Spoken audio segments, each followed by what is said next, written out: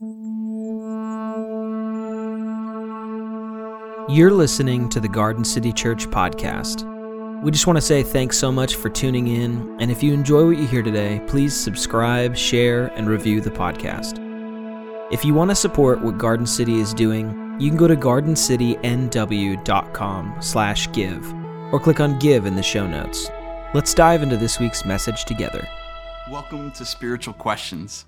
We believe a community of belonging practices spiritual inquiry and discovery. Isaiah 1:18 says, "Come now, let us reason together, says the Lord." I just love that image that God wants to reason, wants to dialogue, wants to walk through life with us in a way like a father or mother would want to walk with a child. And there's learning and there's curiosity that are so central to being human. That God isn't just wanting to download creeds and theology into our brains. He actually wants us to actively think and reason with him. You know, Jesus embraced a spirituality of spiritual inquiry and curiosity. He was always engaging people's deepest and toughest questions, and he was always asking questions back, helping people to think more deeply about their thoughts, their doubts, and even their lives. Now, Jesus loved curiosity and loved through curiosity. A life of love isn't a life of knowing everything, never struggling, never doubting. It's a life of invitation to curiosity, wonder, and exploration of the universe that God has made. And Jesus beckons us into a world filled with God's love and beauty and truth and goodness. And although there is brokenness and there are things that are very difficult and hardship does come into our lives, it's so much better to be able to walk with a community that's trying to discover and be curious and be able to dialogue about the world that we live in, especially a community that's centered on Jesus. So, are we willing to explore that world with Jesus? Following his example, we're going to be taking time to dwell on our spiritual questions. Questions, many of them sent in by you, our community. So, what questions are you wrestling with these days? What questions are your friends wrestling through? Message us, let us know. We'd love to have them be part of even this series. I just think that's so important. So if you know someone who might feel like an outsider, feel like a skeptic, a doubter, or is maybe just spiritually curious, invite them to join in on the dialogue. And maybe you might feel that way, even if you're a Christian, or maybe you're just exploring faith. I want to invite you to join us. So let's get into the questions. Is this the end times? This is a great question. I've just noticed generally that people are posting and talking a lot more about this. Whether they're Christians or not Christians, I think there's a lot of fear. There's a lot of change that's happened, a lot of change that can seem really awful and is awful. We just went through a 100-year pandemic. There's war in Europe. Negative news, bad news hits us so much faster, and we're consuming so much more knowledge. And a lot of it, like the stuff that catches the eye and gets human attention, is often negative. And so as this is coming at us, and I haven't been through a time quite like this before, I think that's a natural question. Is this the end times? I do think it's important to remember historically, especially if we were living in the West, where we have the technology and the wealth and the just the capacities that we have is so privileged compared to a lot of history, most of history. And then in the world, there's people who have been Christians who have lived through terrible atrocities, terrible persecutions, terrible plagues. And I think that there's probably a reality that many Christians have asked this in their eras, in their historical times that they've lived in. If we were to look at this biblically, the end times is generally understood as the time after Christ and between the resurrection of Jesus and the renewal of all things, where the Christian narrative says, hey, Jesus is coming back to put things right. That might be understood as between the first coming of Jesus and the second coming. If you look back at these 2,000 years, this would be considered the end times from a biblical perspective. But I think the question people are asking now is the end times, Jesus coming back, is that imminent? Is that going to happen soon? Because it just seems crazy right now. Well, Jesus actually taught on the kind of this idea of like trying to figure out what the time, like when is Jesus going to come back? When, like people doing Bible math, trying to figure out when he's coming back. Here's what Jesus said about this. Jesus said in the book of Matthew, he said, heaven and earth will pass away, but my words will certainly not pass away. So what I'm saying is going to stand, and the heavens and earth, they will pass. There will be like an end to some of the brokenness in this world. Now, hone in here. Jesus says, but nobody knows when that day or hour will come. Nobody. Not the heavenly angels and not the Son, not Jesus, not himself. But it goes on to say the Father knows. Only the Father knows. So no one knows the exact time. Jesus said this. No one knows. If we start focusing all of our energy and time worried and trying to predict the future, that can become a waste of time. Time that is wasted, not loving, but being afraid and trying to predict, versus time that could be spent loving and caring and doing the things that Jesus taught us to do. So let's not get distracted. And Jesus actually goes on later in this passage to teach on how we can be ready and faithful, living in the kingdom here and now, so we don't miss the life God has given us to live here and now, because we're thinking so much about the world that could be, and we're afraid of what's going to happen and when it's going to happen. So I just want to encourage you, when thinking about end times, it's so important to remember a few things. God is creating a new world through Jesus. Here and now, like that's the purpose of the church, is to be God's expression of love and beauty and truth here and now.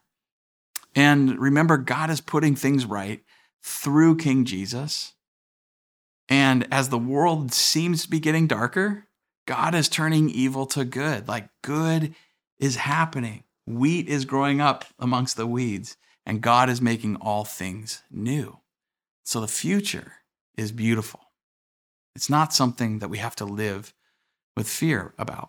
I love this image of what God is going to do that we can look forward to, found in Revelation 21. It says, then I saw a new heaven and a new earth, for the former heaven and the former earth had passed away, and the sea was no more. And I saw the holy city, New Jerusalem, coming down from heaven, from God, made ready as a bride beautifully dressed for her husband.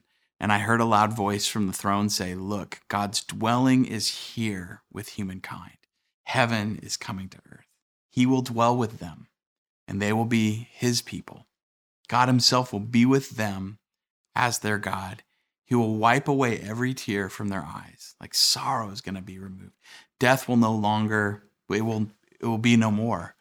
There will be no more crying or pain anymore. And the former things have passed away.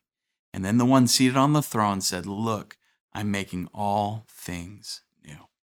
Now, before jumping out of this question, I do want to just spend a moment talking about how we look at the book of Revelation, how we look at end times through the book of Revelation. That can become kind of this, I don't know, kind of like mystical, magical book that actually can cause more problems and be unhelpful and almost more confusing than helpful.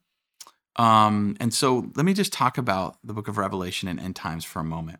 Often the discussion around Revelation can fall into one of two interpretive categories, prediction or perception. I think it was Eugene Peterson who said that. When we look at the book, we can look at Revelation, the book of Revelation, predictively, like we're trying to make predictions, or to gain a new perception. There's a prediction approach and a perception approach. Nelson Craybill writes this: the last book of the Bible is not a catalog of predictions about events that would take place 2,000 years later. Rather, it is a projector that casts archetypal images of good and evil onto a cosmic screen. It's for helping us discern. It's for helping us have perception, not just be locked into trying to make a bunch of predictions and a lot of speculation. So let me just talk about how we approach the book of Revelation, the impact of that approach between the prediction and perception kind of approaches. The prediction approach often leads to literal interpretations, like highly literal interpretations, rather than a literary interpretation or approach when looking at the metaphors and the imageries found in Revelation. And sometimes we can misread because of that.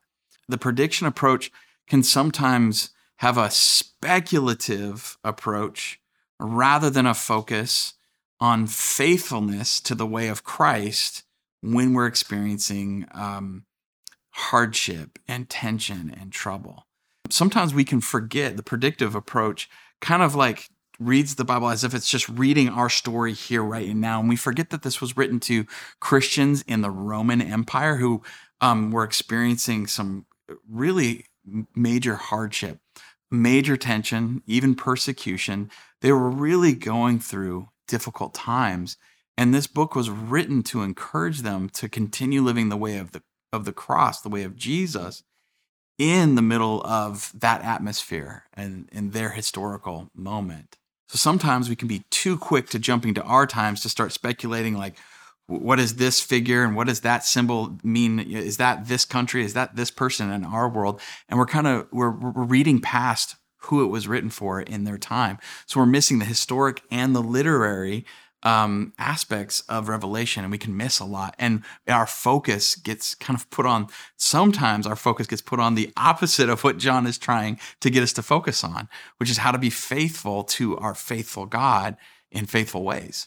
Here's another thing. We can begin from a speculation approach to Revelation, focusing on conspiracies that can kind of run rampant, like the latest and greatest conspiracy, or the speculation questions of like, who is the beast in our day and age? What country or countries are against us and against God? And kind of almost assume like a nation-centric, like America is like the center of the story of Revelation. And historically, that's not, I mean, that would be, it's such a poor reading of it to just read our nation into the middle of this thing. Other questions that are very speculative, like what date will God come back on? Jesus kind of already said, hey, don't spend time doing that. Only the Father knows. Questions like who's really in and who's really out of the family of God. And so we start training our eyes for that. Who's going to be raptured? Who's going to leave others, and God's going to like disappear these people from the earth, and then everybody else is going to have to fend for themselves. We need to be afraid of that. We need to speculate about that. Other speculations like which political party is the faithful political party, giving us the illusion and delusion that like one party is right and one nation is right and one type of church group is right. The perception approach moves away from that and helps us focus on learning how to faithfully love God and people during times of tension, change, and great hardship. The perception approach helps us learn how to wisely engage our world rather than escape this world. And granted, there's major challenges in this world. Revelation is writing to people in the midst of tremendous pressure and persecution and hardship. So it's very realistic, but it's training our eyes to wisely engage rather than escape this world. How to enact heaven on earth in the middle of hardship rather than escape earth in the middle of hardship. The perception approach helps us remember the way of the Lamb. This is at the heart of the story of Revelation, not the way of the beast. The renewal of all things and the putting the world to rights, as N.T. Wright might say. This is the work of Christ and his church, and that's the work that we have to do in the middle of this crazy world we live in. So let's focus on the renewal and the work of Jesus and the work of the cross and the work of the Lamb in the middle of our world in Revelation is much more central than trying to speculate about being raptured, a picture of a vengeful, fearful time of escapism and destruction. The story of the Lamb and the people of the Lamb keep the focus on what our human vocation, our purpose, our human job. And as humans, we see in Revelation, we're here to worship and serve God and steward God's creation without worshiping God's creation. The story contrasts Lamb power rather than beast power when it comes to our approach to politics, our approach to civil or public life in our communities. It contrasts our church life or any and all forms of handling power. Lamb power versus beast power. Two totally different things. We are called to faithfully serve and love our world the way Jesus did, the way Jesus does. Now, the speculative prediction approach can encourage a form of scapegoating sometimes too, because focusing on looking for the enemy versus looking how to serve our enemy. And so the scapegoating is turned into the self-giving lamb approach when Jesus is put at the center of the story. And the vision of the lamb is so different to the normal human impulse under pressure and tension. Richard B. Hayes writes this about the central vision in the book of Revelation. He says, "It is the vision of a slaughtered lamb, not a ferocious lion. The shock of this reversal discloses the central mystery of the apocalypse, or the Revelation. God overcomes the world not through a show of force, but through the suffering death of Jesus. This mysterious way of overcoming the world's evil through faithful love, cross, not conspiracy, hope, not hopelessness, engagement, not escapism, should be the focus of Christians when we are thinking about end times. And the role of Christians, you and me, who may believe, our role in hard times. And then we can enter a story that contrasts the way of Babylon versus the way of the new heavenly Jerusalem, the garden city, the way God designed it. The way of the lamb versus the way of the beast. Human vocation as peaceful stewards and servants rather than violent exploiters and takers. The way of life versus anti-life. The way of the cross of Jesus and resurrection, and the way of the world. How are you looking at end times? Are you predicting, or are you gaining a new perception? How do I grow in a community with differences without dividing? Boy, this is true everywhere. This is families. This can be around the dinner table. This can be around boardrooms. This can certainly be even in the church. And in the last few years, you can see the polarities of our world pulling and creating tensions, even and especially in the church. We've tackled a lot of the different angles that are really getting at, like, how do we live at peace in a peaceless world and a world that's struggling with unity. We've looked at a lot of like third way approaches, like ways that we follow Jesus and the tools that he gives us. And so I thought I'd approach this question maybe more personally, just with the best of maybe my story growing up. I grew up with a friend group in high school and college that actually really loved and embraced different thinking. And I think it was a huge blessing that helped prepare me for times such as these in the last few years, where there's a lot of division, a lot of pressure, pushing people apart. Sometimes, in my group of friends, sometimes small conversations would turn into heated exchanges. Sometimes people had to come back and make it right and apologize and forgive. And, those things were exchanged. But that was expected. There was like this expectation of thinking and communicating and disagreeing. And yes, even changing opinions and convictions within this friend group. And we created space for that. There was an expectation for that. You know what? Everybody there, I'd have to say everyone, maybe with the exception of one person, had really deep convictions and cared so deeply about a lot of hypothetical things that, 16 years of experience shouldn't give you. But we welcomed deep convictions, but didn't allow the convictions to be deeper and wider than our love, our care and concern for each other. This was really important for me. It wasn't a perfect group of people, and there were a lot of things that we've, since grown and learned, but just that general expectation that an embracing of difference was, I think, really important. We wanted different perspectives. We knew we'd grow stronger through those things. And I would just ask you, when was the last time you wanted to be in a community that challenged your thinking? When was the last time you changed your mind? When was the last time you gave friends, family, other people the time and space to be able to change their minds on subjects? I have to admit, at 40, I don't think exactly the same way that I did when I was 16. How about you? We're all learning and processing, and it's so easy to forget that in the vacuum of really pressurized, tense moments. So how do we cultivate expressions of community that have difference without dividing? I think learning to really listen and then also learning to speak honestly from the heart is really important.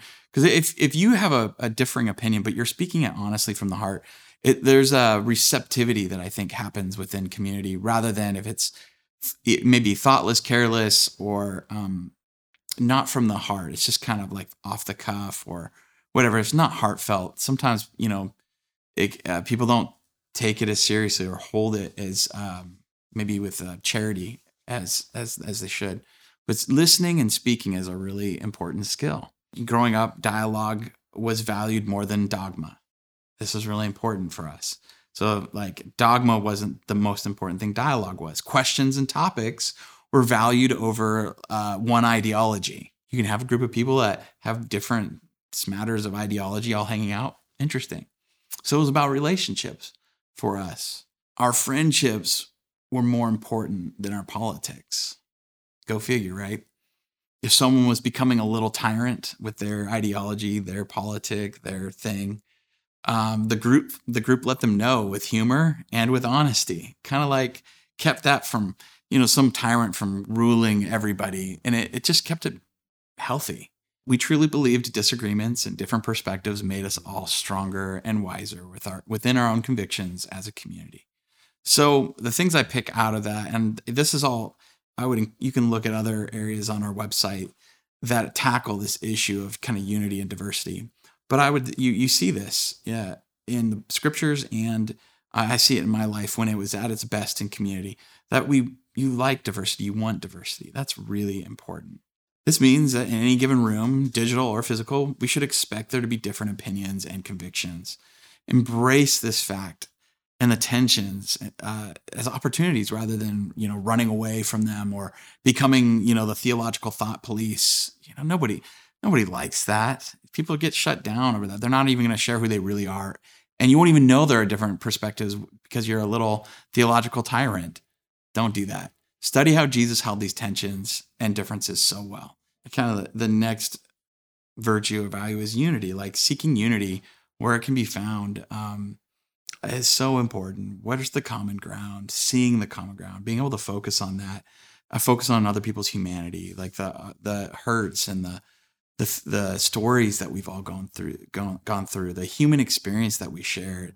And, as a Christian, really holding to the essentials, but giving freedom of thought, freedom of different convictions on areas that aren't essential. And, for our church, we have kind of our theological essentials. You go look at it, but I'd encourage you to go to look at it, but there's unity when you can have that and then give freedom to other people. And that freedom is giving freedom to others and maintaining freedom for yourself. When you have freedom, you're going to disagree. And there are going to be things that people are processing and thinking and exploring. They might even say things that offend you. And, that's part of human growth. And I would say that leads to the, unity, freedom, and then self-control. We can choose how we respond to being offended, how we respond to feeling offended. And, I can't help but think that when we learn to give freedom to others to think differently,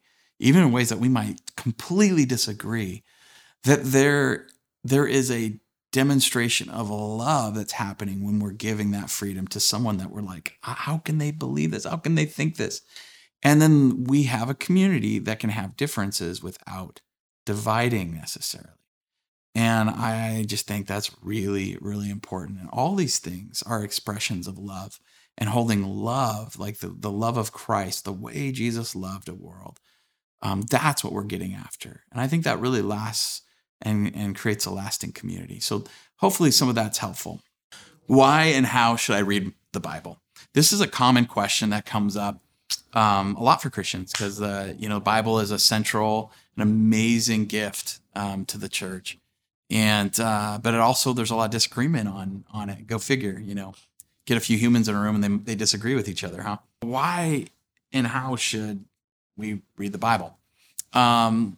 Here's a verse from Timothy. Some of you might have heard this before. It's a good base reminder. God has breathed life into all scripture. It is useful for teaching us what is true. It is useful for correcting our mistakes. It's useful for making our lives whole again. It's useful for training. That's cool. It's useful for training us what is right. By using scripture, the servant of God can be completely prepared to do every good thing. The scriptures are to help us live the life that we're designed to live. So we're not designed like for the Bible. The Bible is designed for us to learn how to be human. And primarily, one of the primary ways the Bible does that is the Bible reveals Jesus. The Bible points to Jesus. We don't worship the Bible, we worship Jesus. The Bible didn't die for our sins, Jesus did. Now, the Bible is very, very important. It's the scriptures say it's inspired, it's God-breathed. I love what Jesus says about the scriptures. Check this out. In the book of John, Jesus said, you study, he's talking to the Pharisees and religious people who've kind of got off on this. He says, you study the scriptures diligently because you think that in them you have eternal life. These are the very scriptures that testify about me, yet you refuse to come to me to have life. So Jesus isn't against diligently studying the scriptures. He wants them to, but the Pharisees, the religious leaders, have become so enamored, so focused on that they've missed the one that the scriptures are pointing to. Jesus is in their midst, right in front of them, and they can't see him for who he is because they're going to the scriptures as a source of life rather than a witness, a sign that points them to the source of life. Jesus says, I'm the source of life. Why are you going to that? It's not going to give you life. Only I can give you life. The scriptures point to Jesus and they help us become love like Jesus. If we aren't becoming love like Jesus as a result of reading the scriptures diligently, we know we've gone wrong somewhere. So make sure to read all of scripture holistically through the Jesus lens. I think that's really important. Now, here's something that is adapted from John Fallon Jr. I think this is really good. It says this: we are concerned, in the way he approached scripture, it was concerned with the central message and affirmation of the Bible. We're not interested in setting protective barriers around the Bible. We do not seek to protect the scriptures with creeds and confessions or rigid ideologies. God doesn't need that kind of protection. The Bible is not wasn't given to us so that we can create a bunch of walls around it. Fallon goes on to say, we seek more than truth in the Bible. We seek life. Remember, that's what Jesus said. Seek life. And that's found in Christ. Do not set up boundaries and borders, but rather points of access for people to find new life in Christ. We find in our living faith an occasion for ecumenical conversations. That's people from different denominations to have conversations together. Whatever our theological differences, the Bible is the Word of God and continues to speak with us by the power of the Spirit, producing new life in Christ. Rather than seeking ways to defend and exclude, the church has sought to assure many points of access to enable even the most skeptical or broken to move toward the heart of God. This is kind of like the way we try to look at the scriptures. So how do we read and listen to the Bible? And this is very practical, how we read. There's three key things that I'd leave with you today. It's to read the Bible holistically, to read it communally, and to read it humbly. Holistically is recognizing cultural and historic context when we come to the scriptures, understanding that no single passage by itself is the word of God, but looking at it holistically, interpreting the passage in light of Jesus within the context of the author, literary genre, and the whole of Scripture. This helps us discern what it means for the church, for us today. We also read communally. So we read scriptures together. We learn and discern from each other's perspectives, understanding that the Holy Spirit and the community of faith works in concert. And this is reading in community from even people in the past who have come before us, these saints that have left these rich wisdom deposits on understanding the scriptures and how it impacted their lives. It's incredible, the wisdom and the transformation that's found in the Bible. And we remember that we not only stand shoulder to shoulder with other Christians, but we stand on the shoulders of other saints from this beautiful past. And finally, we read humbly. We do this by developing an awareness of the lenses through which we view Scripture. Every one of us come with our own personal lens, our own set of assumptions and presuppositions through which we see and understand, through which we even read the Bible at first. This lens is formed by culture, context, gender, geography, language, and so many other things, our understanding of life and personal history and all the baggage we might be carrying. As Garden City Church becomes more and more diverse in conviction and background and in culture, we believe it is actually a movement of the Holy Spirit as we see more diverse folks coming together under the banner of Christ. And we must be attuned and sensitive to the various lenses through which we read the Bible. Doesn't mean we don't have like strong convictions or you don't have your own personal convictions, but we're becoming more self-aware and aware of others and their lenses. We must ask ourselves what our respective lenses might be and how a given lens might hinder or help our reading. We must recognize where we've been wrong in our interpretations to remind us of the need for humility. We must be sensitive enough to listen well to others, reading with lenses differently from our own, being open to being challenged and changed by the Word of God, and we must be humble readers. Read Scripture humbly with regard to differing interpretations, not loudly, meanly, mean-spirited, with like a spirit of arrogance or anger, or pride or fear. We don't have to be afraid. We can be humble and courageous at the same time. We want to read humbly, especially in regards to differing interpretations on matters not central to our core beliefs. Be completely humble and gentle. Be patient, bearing with one another in love, Ephesians 4:2 says. So we want to emphasize life together, centered in Christ as our unifying bond, and that makes us humble readers. Some of the things that I've been teaching today are based on writings with like theological writings about the Bible from the Evangelical Covenant Church and John Fallon. I'm really grateful for, just some of their contributions on my thinking and this teaching. And let's be humble as we come to Scripture, and let's be transformed. Thanks for joining us on our Spiritual Questions sermon series. I hope this got you thinking and maybe kind of brought forth some questions that you've been having on the interior and kind of maybe surfaced those. And I want to encourage you, don't let the conversation stop here. Engage with people, dialogue with people, learn and grow as we move forward on our journey toward Christ together. So thanks for joining. I love you so much. We'll see you next week. Thanks for joining us today. If you have any questions or comments about today's message, or would like to contact Garden City Church, reach out at info@gardencitynw.com or click contact in our show notes. Garden City services are made possible by your generosity. Your generosity is love in action. Have a great week, and we'll see you next time.